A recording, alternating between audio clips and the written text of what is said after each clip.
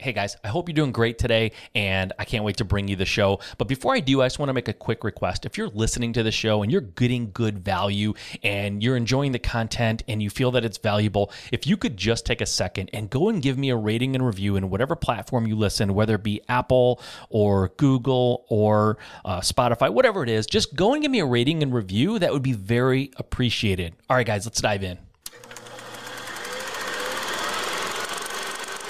You're not going to get to 50 houses doing what you did to get to 5. It takes a different approach. Just like we talked in the beginning, the market can maybe make you change your approach, but your goals will make you change your approach. A 5 house a year company never becomes a 50 house a year company without changing their organization, without hiring, without delegating, without creating processes and systems.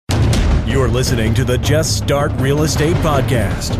If you're serious about your real estate investing business and need real answers, you are in the right place. And now, your host, Mike Simmons. All right, thank you for joining me on Just Start Real Estate. I'm excited to have you here. I'm excited about the show that I'm bringing you today. We are doing another Q&A replay.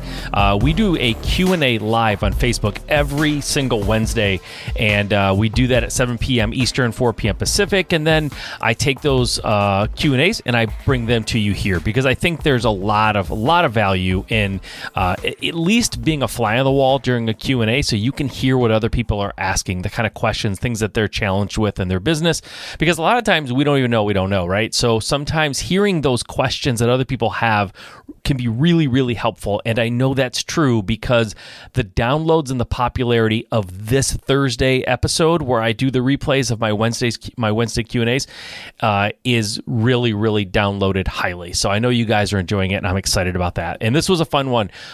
We talked about changing your market strategies with the current market environment that we're in. We talked about getting your spouse on board and what that looks like when maybe your spouse isn't 100% excited about what you're trying to do here in real estate. What do you do to get them on board? How do you talk? How do you have that conversation? And then we talked about why it's important to make offers on every single wholesale deal in your market. And you may not, you may be a wholesaler, so it doesn't necessarily apply to you. But if you're a house flipper or a landlord or anybody else who wants to buy properties and flip them or do something to hold on to them, you should be working with wholesalers right now. It is probably the number one way to get off-market deals, and you should be very, very aggressive. Make offers on everything. Even if what they're asking is just way too high, make an offer for what that makes sense to you, right? And we had that whole conversation back and forth on this Q&A as well, and a bunch of other questions, a bunch of other cool questions and really interesting stuff, but I won't give it all away. I will let you listen to it. So here we go. Wednesday replay of our Q&A. Okay, we are live. Welcome back. I appreciate you coming back to my Q&A. We do this every Wednesday at 7 p.m. Eastern, 4 p.m. Pacific. I appreciate you guys hopping on here and asking questions. As you know, we get questions throughout the week. We get people DMing and just asking in various ways. And we put these in here so you guys can all benefit from the answers. I could just send them a quick DM back, but it's just one person getting one, benefit. So we bring it here so you guys can all benefit from it. And if you log on live during this time, then I prioritize your questions. If you have questions for me, you can get here live every single Wednesday. Ask them and I will jump on that. We'll talk. We'll have a conversation back and forth, and you can get your real estate questions answered. If you are interested in working with me at a more deeper level, you want to get more help, you really want to blow your business up this year. If you've started and you're kind of a one-man band and trying to do it all yourself, and you just don't know how to structure the company, you don't know how to hire, you don't know how to delegate, you don't know how to create systems and processes, and all the things it takes to go from maybe flipping a couple of houses here and there, maybe just wholesaling one or two here and there, and you just don't have any way of scaling that up, and you can't escape the 9-to-5 because you can't scale it up, right? It's hard. It becomes sort of a side job more than it is a business. But if you want it to be a business, if you want to learn how to take this small business that you're running now and make it a 7-figure business, I can help you with that. I've created a program. It's called 7-Figure Investor. If you go to the website, 7, that's the word 7 spelled out, 7-Figure investor.com. You can check out the program. You can see what it's about. It's starting very, very soon though, guys. This is going to go live like tonight, right? But we're like 2 weeks away from launching that program, 2 or 3 weeks away from launching that program. So don't wait very long. It's going to fill up. And once I launch it, I don't know when the next launch will be. So sign up now, go and check it out. I know you're going to love it. If you're trying to scale up your business, I know what that's like. I know how hard it can be. I spent years trying to figure out how to go from sort of doing this as a hobby on the side, in addition to working my butt off 9 to 5, to making it into something that could give me total financial freedom. And I want to show you how to do that. I want to teach you how to do that. And we can get that done so that 2022 is the year that you finally took control of your life. So go and check it out, sevenfigureinvestor.com. That's the word 7 spelled out. Okay, let's dive into the questions that I have here. Like I said, if you are logged in here live, guys, just go ahead and ask questions whenever you want.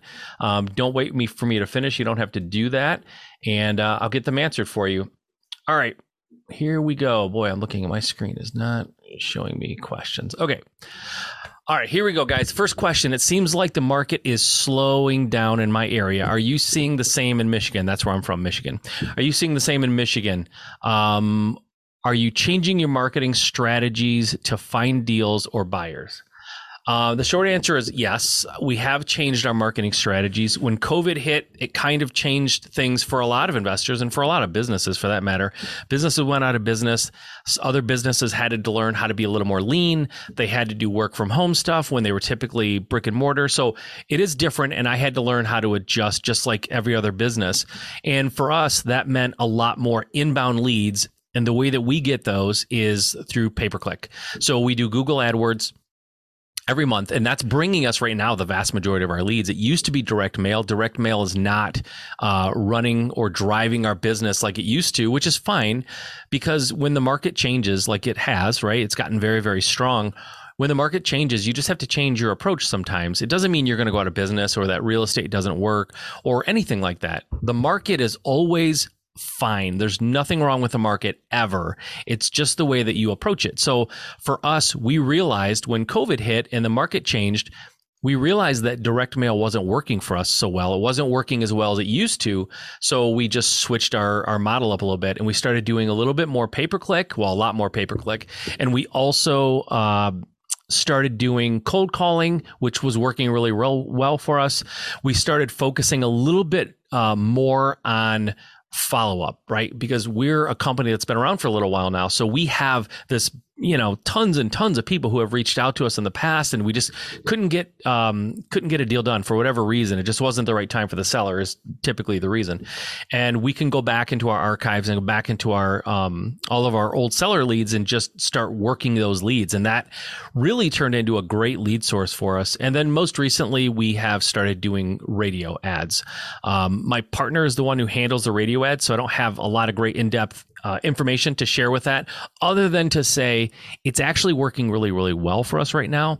So if that's not something you've considered, it's something you may want to look into. But unfortunately, I can't go deep into the weeds on that. But just that's what we're doing. And so, yeah, I've had to change. I've had to change some things that I'm doing because of the way the market is. But I would say this: if things are slowing down and you're just having trouble, most problems in real estate investing, when it comes to leads or deals or cash flow or revenue, most of those problems can be solved through more aggressive marketing. Do more, right?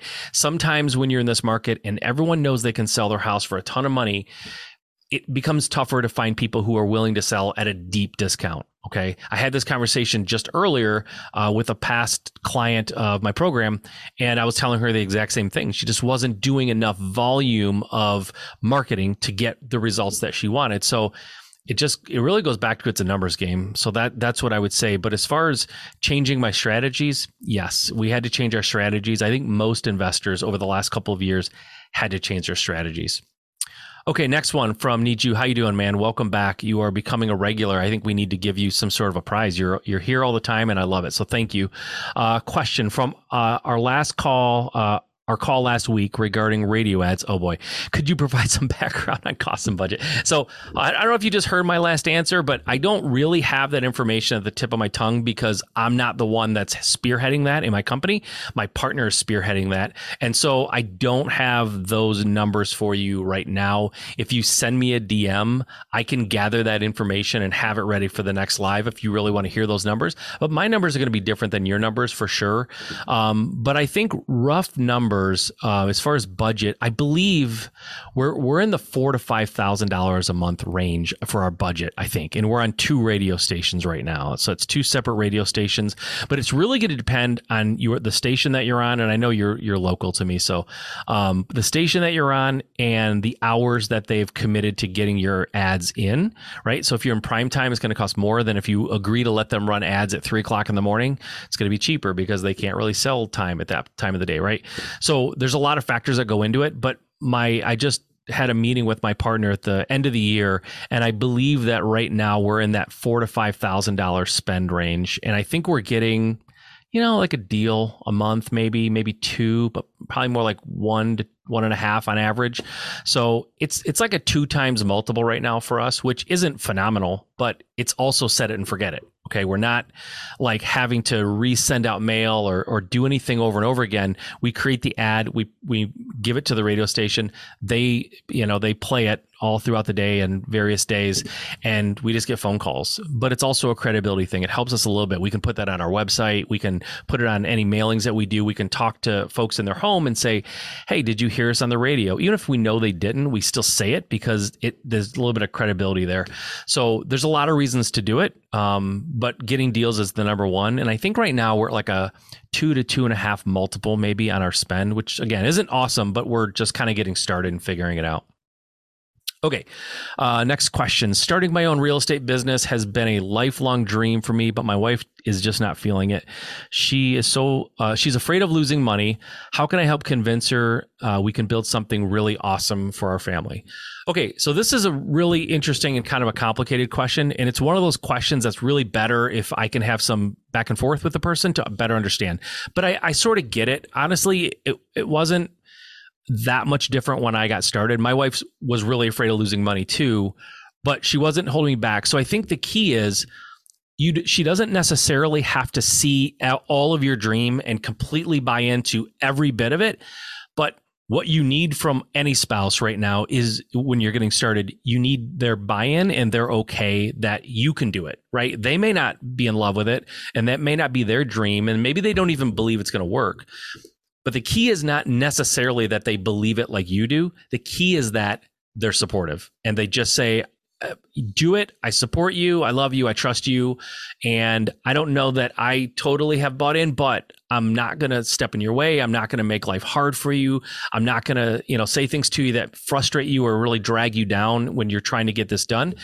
So if you can at least get that, that's key. But if you really want her to buy in, and this is what I did, and it's not deceptive. It's not a trick, but it's just the fact of the matter is you're the spouse. So what you say, she may not believe it. So you need to put her in a room, in an environment with people who are already doing it and doing it successfully. You spend a day, a dinner time, or even like a weekend at a mastermind with a group full of people who are all doing it successfully. And she is able to not just hear it from you, right? Who you've never done it. Maybe you don't know what you're talking about. She can hear it from people that are living it right now. And she can ask questions and get a better sense of security that it actually can be done. And it's very possible and that you can do it too. So that's kind of what I did. My wife and I took a weekend mastermind training. It was like Friday, Saturday, Sunday. And it was led by a successful real estate investor. And she could just ask questions and talk to other people who were in the same boat, who are also trying to get where we're trying to go. And it helped a lot. It made a big difference because you could talk to your boo in the face sometimes. And it's like your spouse knows you've never done it. And so it's hard to totally believe you and buy in without seeing a little bit of proof. And that's totally normal.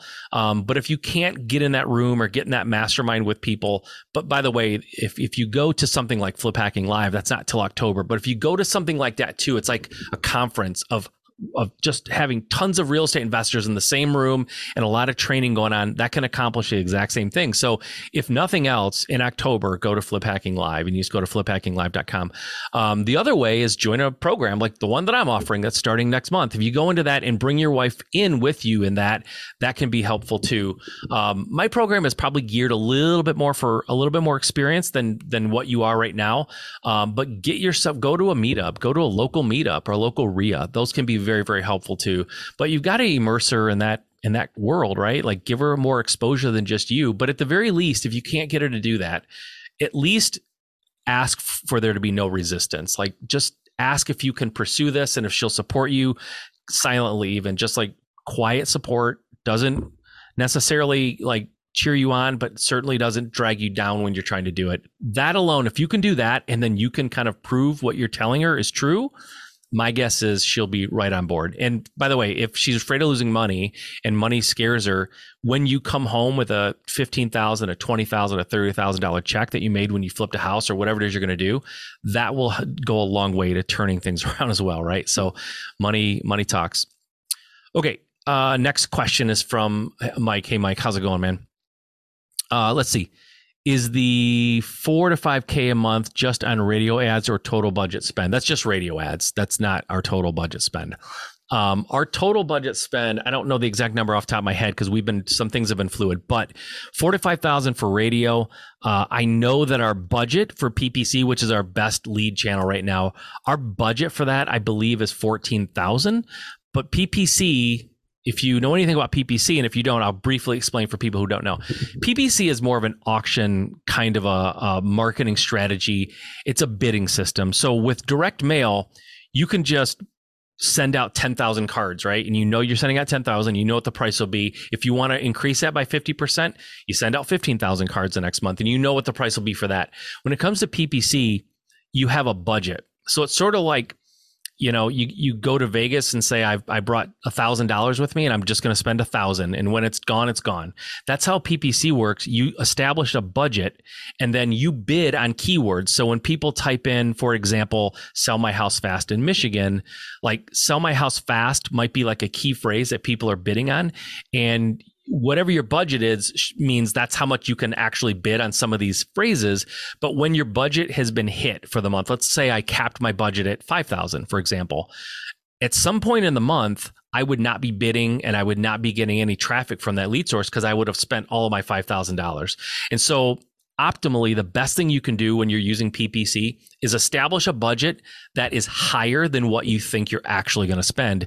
That way, you know that you're bidding on words throughout the entire month and it never gets turned off. Because if your budget's too low, it will get turned off at some point and you will stop getting leads 100% from that lead source. And so if you have the ability, if you have the budget to make a budget that has, you know, basically more money than you need, you'll never run out of leads that month from that lead source. So it can be expensive. You know, most companies will charge $1,500 or $2,000 to manage your PPC, right? PPC is not something that I recommend that you try to learn and do yourself if you're not really already in that world and understand how to run a marketing PPC ads from Google. If that's not you, then I don't think you should be doing it because it's a little bit too technical and it takes too long to get good at it, right? You might learn the basics, but chances are if you just learn the basics and you go try to do it yourself, you're going to waste more money than it would cost to have somebody do it for you. So I'm always a fan of having someone do it for you, but that's going to cost a couple $1,000s a month just to manage it. And then a budget, you know, of less than 5,000. If your budget's less than 5,000, like for your bids, it's probably going to be real slow going. And in some markets, it'll be impossible to get anything in that market, right? So it depends on your market. Here in Michigan, you know, we usually spend between 10 and 12,000 a month on PPC, but it's where we're getting all of our deals pretty much, or most of them. But if you're in a market that's not that competitive, you might get away with 4, 5, 6,000 on your PPC ads. If you're in Southern California or just other markets that are super hot, you might have to spend $15,000 or $20,000 every month just to get the results that I get, right? So it changes per market, but pay-per-click is the way that we're making most of our deals. And the original question was the 4 to 5K just for radio? Yes, it's just for radio. All right. Mike, follow-up. Is the seven-figure investor course a pre-recorded course or is it live calls? Live calls. It is live calls with a Q&A at the end. So it's me basically presenting and teaching. And then at the end of it, you can ask as many questions as you want about what you just heard or anything else that you have going on. It's open for you to ask anything you want. Typically, people are going to ask and want to talk about what was just presented to them and what was taught, but it's live and we do Q&A at the end. So, I've spent the last 6 years training and coaching and mentoring investors like myself because I hit a point in my career where I went from just doing a couple of deals and I wasn't dabbling on purpose, but I was essentially dabbling because I wasn't getting a lot of deals. I didn't know what to do. I didn't know how to scale. And I joined a mastermind. I had a mentor who sat me down and showed me what he did in his business to go from where I was to where I wanted to be. And he showed me what he did right, what he did wrong, and he kind of advised me. And honestly, I probably only bugged him for about a month. And then I put my head down and started working and started executing and blew my business up. And since I've done that, I've started training and mentoring other people. And I have trained and mentored, at this point, thousands of investors and many of them going on to build the exact company they want. And I want to be clear, not everybody wants a seven-figure company. I get that, right? But if you learn how to build a seven-figure company, imagine how easy it is to have a six-figure company, right? You just have to do that stuff, but maybe not as much marketing. Maybe just don't push as hard. But I can show you in this program how to build and how I built and how I've seen dozens and dozens and dozens of other people build seven-figure companies. I know exactly what you need to do. And so that's what this program is all about, is condensing all that knowledge that I've learned over the last 6 years. And by the way, these are people that I've coached and mentored who have paid $25,000 a year every single year to get exposure to the stuff that I'm going to be showing you in this course. So if you go to sevenfigureinvestor.com, the word seven, again, not the number, the word seven. If you go there and check it out, you can see it's a absolute fraction of that price. It's ridiculously low. And I'm going to show you exactly what it takes to build what I did to build a seven-figure company and what I've taught other people to do the exact same thing. All right, next question. I have a team of 6 people who are working remotely, which works pretty well most of the time, but there are some things falling through the cracks. Do you have some apps that are working well for you to stay on top of things? How often are you having your team meet in person? So we used to be an in-person company. We would all go into the office. We all met, we saw each other every day. We had meetings throughout the week. When COVID hit, or actually right before COVID hit, we left the office, the physical office, and we went virtual, 100% virtual. So we never meet in person ever.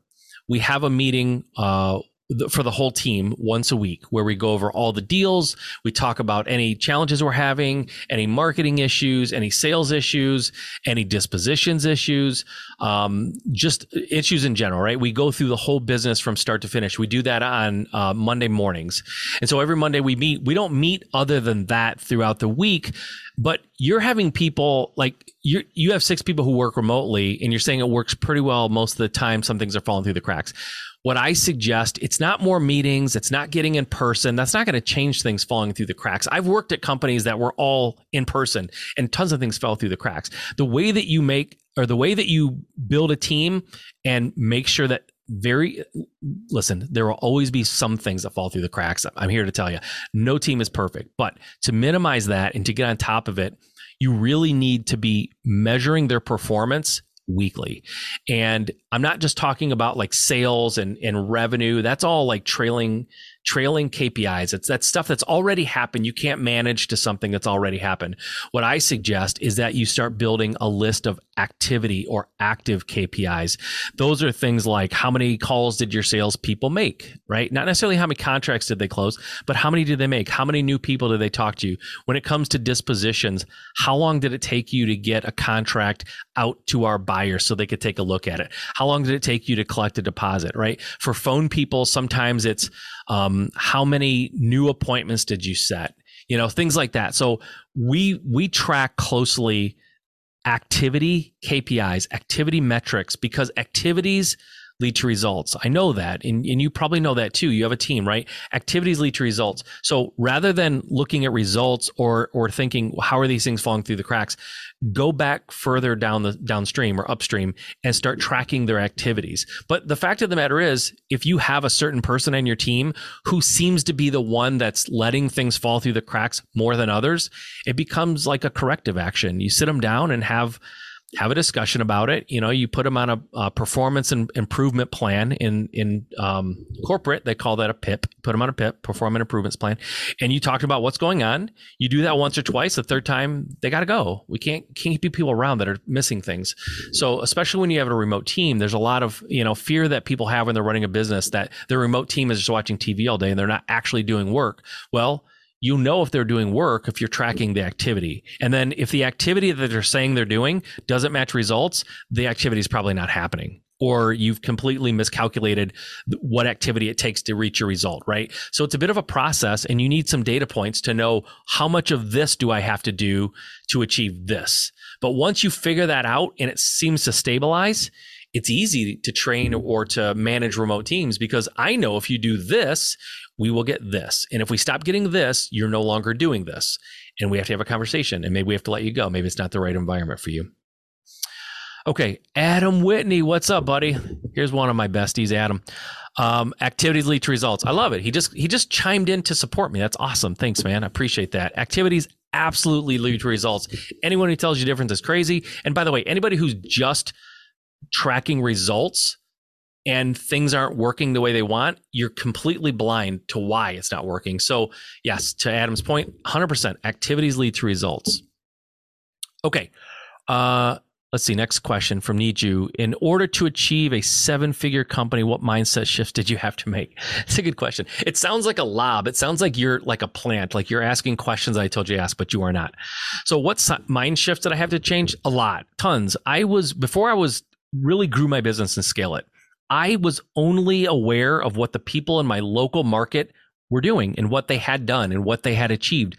And so my mindset, a lot of things changed, but one of the things that had to change right away was what I thought was possible. Because what I saw that was possible in my local market was not at all what ultimately I found out is possible. And so it was changing the people that I was spending time with in business, putting myself in rooms with people who are far more successful than me. So I could see and I could conceive something way beyond what I ever thought. So some of it is just like, you have to believe that you can get where you want to go. And you have to believe that dreaming big is not silly or crazy, that you can 100% do it.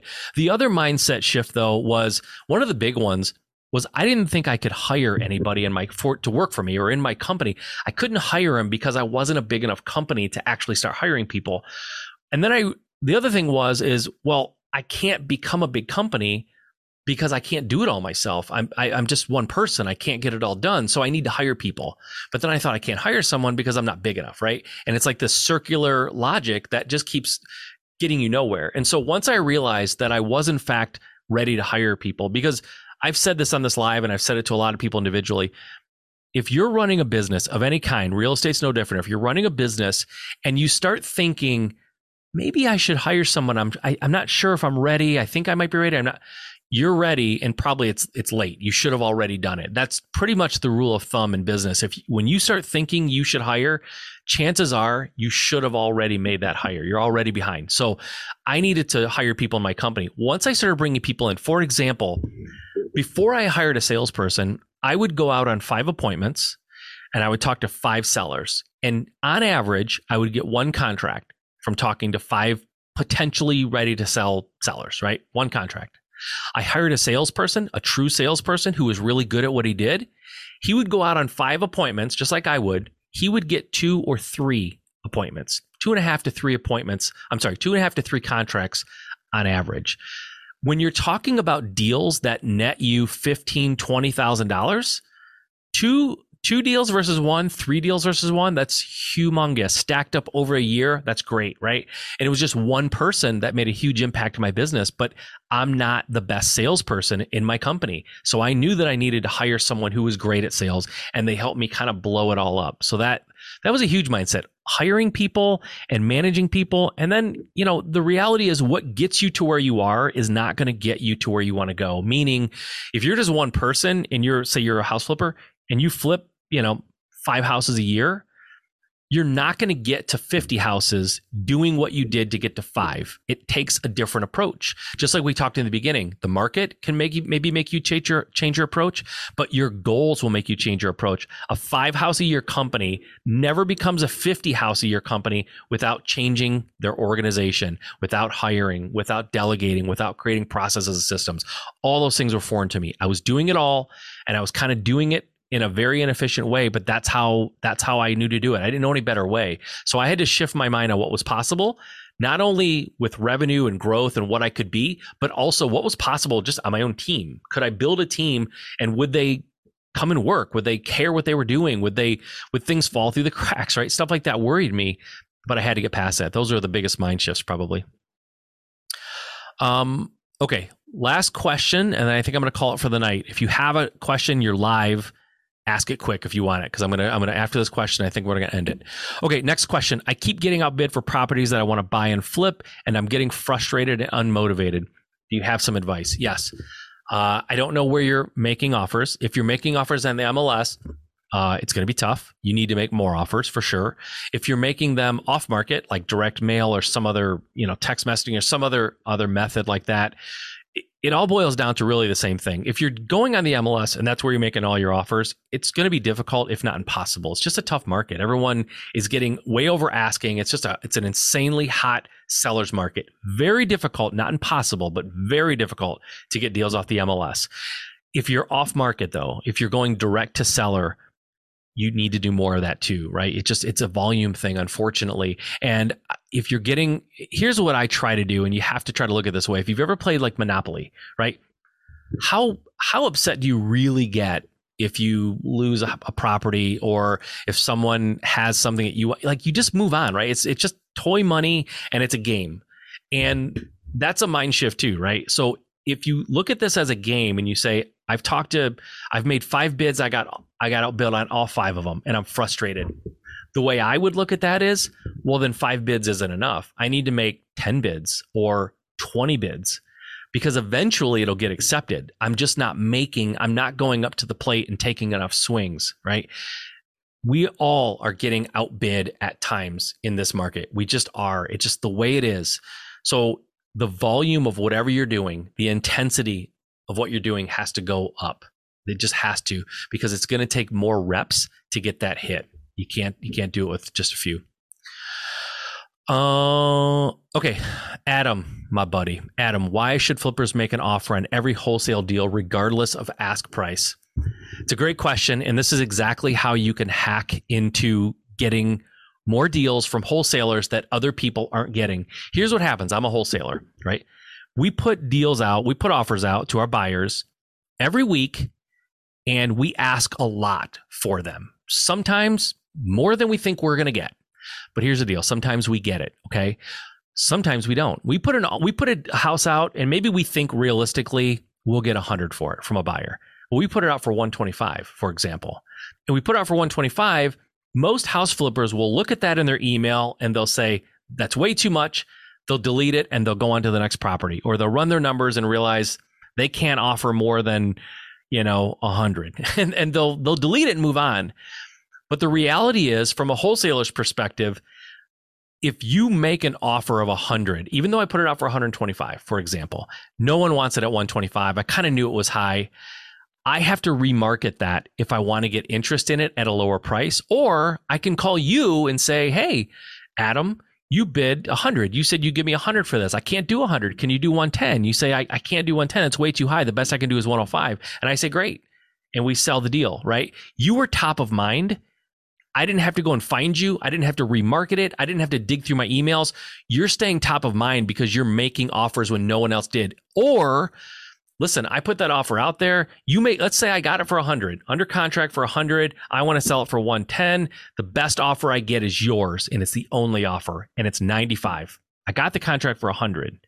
You offered 95. Nobody else offered anything. Now I can go back to the seller and say, Mr. and Mrs. Seller, we had this conversation. I told you I may have to come back for a lower price. If I couldn't make it work, I have to come back for a lower price. I need to go down to 90. Can you do 90? I can say that with confidence because Adam made an offer of 95. And then I go back to Adam and I'll be honest. This is what I'll do. I'll say, Adam, you bid 95.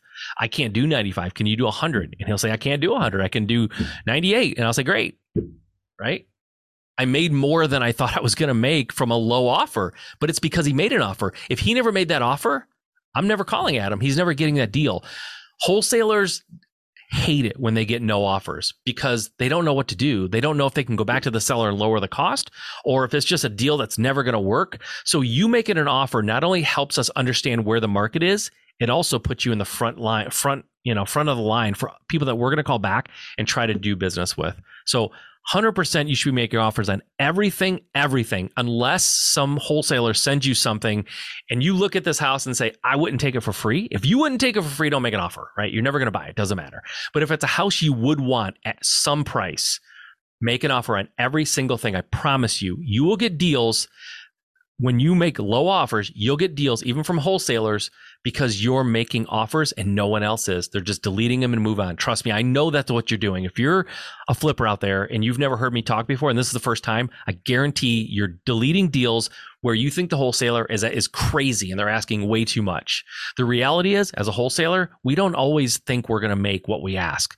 We ask in case we get it. If we don't get it, we'll lower from there, and we're always going to go to the first people who made offers. So that's my advice. It's awesome question, Adam, and I know you're killing it down there in Tennessee, so I'm sure you're doing that. You've heard me say it enough times.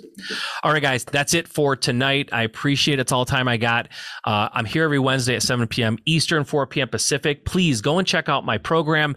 It's Seven Figure Investor, the word seven spelled out, sevenfigureinvestor.com. Go check it out. I want to see you inside that program. I want to help you grow your business this year. 2022 just started. We have plenty of time and I can absolutely get you there, but you have to raise your hand and opt into the program so that we can get it going. All right, we'll see you next time. All right, I hope you enjoyed that. Remember, I do these Q&As live on Facebook on Wednesdays at 7 p.m. Eastern, 4 p.m. Pacific. I hope you enjoyed this. Tune in next week for another installment of live Q&As answering your questions. Okay, until next time.